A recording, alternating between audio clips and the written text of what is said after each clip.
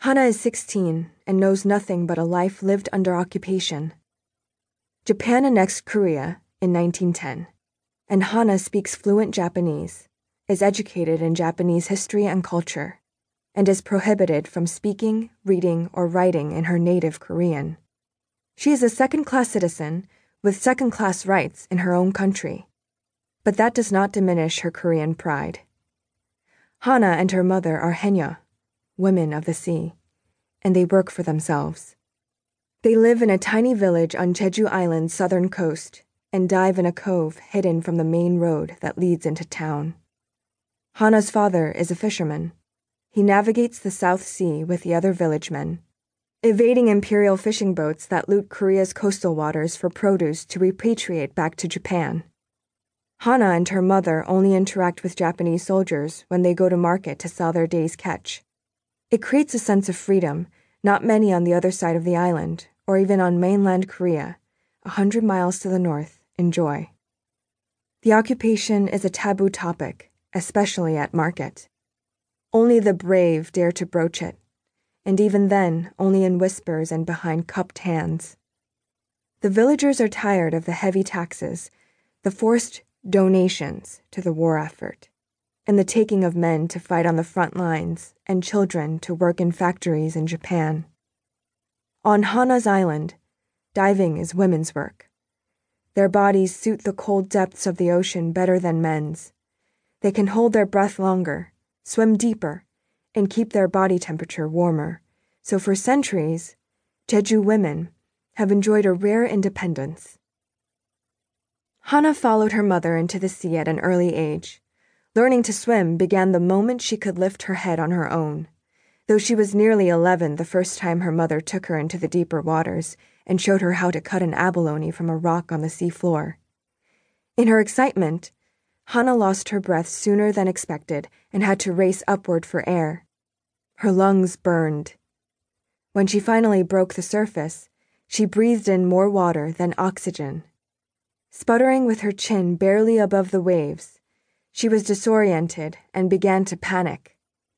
A sudden swell rolled over her, submerging her in an instant. She swallowed more water as her head dipped beneath the surface. With one hand, her mother lifted Hana's face above the water. Hana gulped in air between racking coughs. Her nose and throat burned. Her mother's hand, secured at the nape of her neck, reassured her until she recovered. "Always look to the shore when you rise, or you can lose your way," her mother said, and turned Hana to face the land. There on the sand, her younger sister sat protecting the buckets containing the day's catch. "Look for your sister after each dive. Never forget. If you see her, you are safe." When Hana's breaths had returned to normal, her mother released her and commenced diving with a slow forward somersault down into the ocean's depths. Hana watched her sister a few moments longer, taking in the serene sight of her resting on the beach, waiting for her family to return from the sea. Fully recovered, Hana swam to the buoy and added her abalone to her mother's catch, which was stowed safely in a net. Then she performed her own somersault, down into the ocean's thrumming interior, in search of another sea creature to add to their harvest. Her sister was too young to dive with them when they were that far from the shore.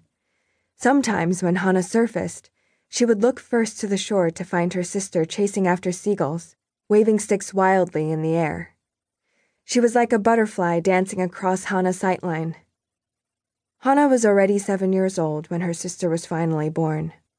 She had worried she would be an only child her whole life. She had wished for a younger sibling for so long.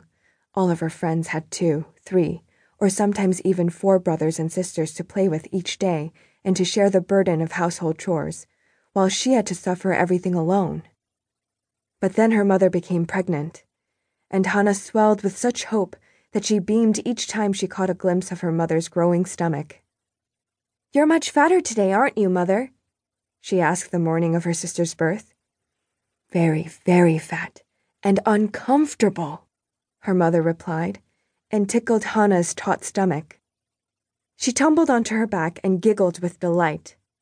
Once she caught her breath, Hana sat beside her mother and placed a hand on the outermost curve of her bulging stomach. My sister or brother must be nearly done, right, Mother? Nearly done? You speak as though I'm boiling rice inside my belly, silly girl. Not rice, my new sister. Or brother, Hana added quickly, and felt a timid kick against her hand. When will she or he come out? Such an impatient daughter sits before me. Her mother shook her head in resignation.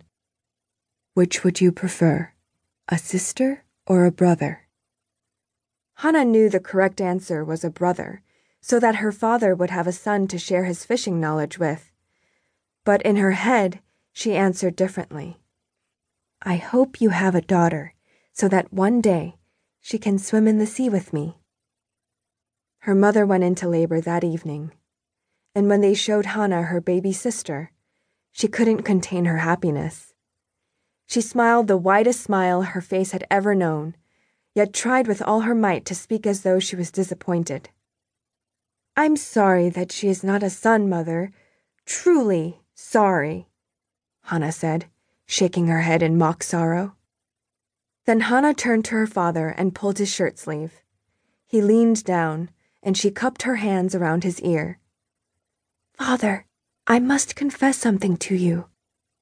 I'm very sorry for you that she is not a son to learn your fishing skills, but... She took a deep breath before finishing. But I'm so happy I have a sister to swim with. Is that so? He asked. Yes, but don't tell Mother. At 7 years old, Hana was not skilled in the art of whispering, and gentle laughter rippled through the group of her parents' closest friends. Hana grew quiet. Her ears burned. She hid behind her father and peeked at her mother from underneath his arm to see if she had also heard. Her mother gazed at her eldest daughter, and then looked down at the hungry infant suckling her breast and whispered to her newest daughter, just loud enough for Hana to hear. You are the most loved little sister in the whole of Jeju Island. Do you know that? No one will ever love you more than your big sister.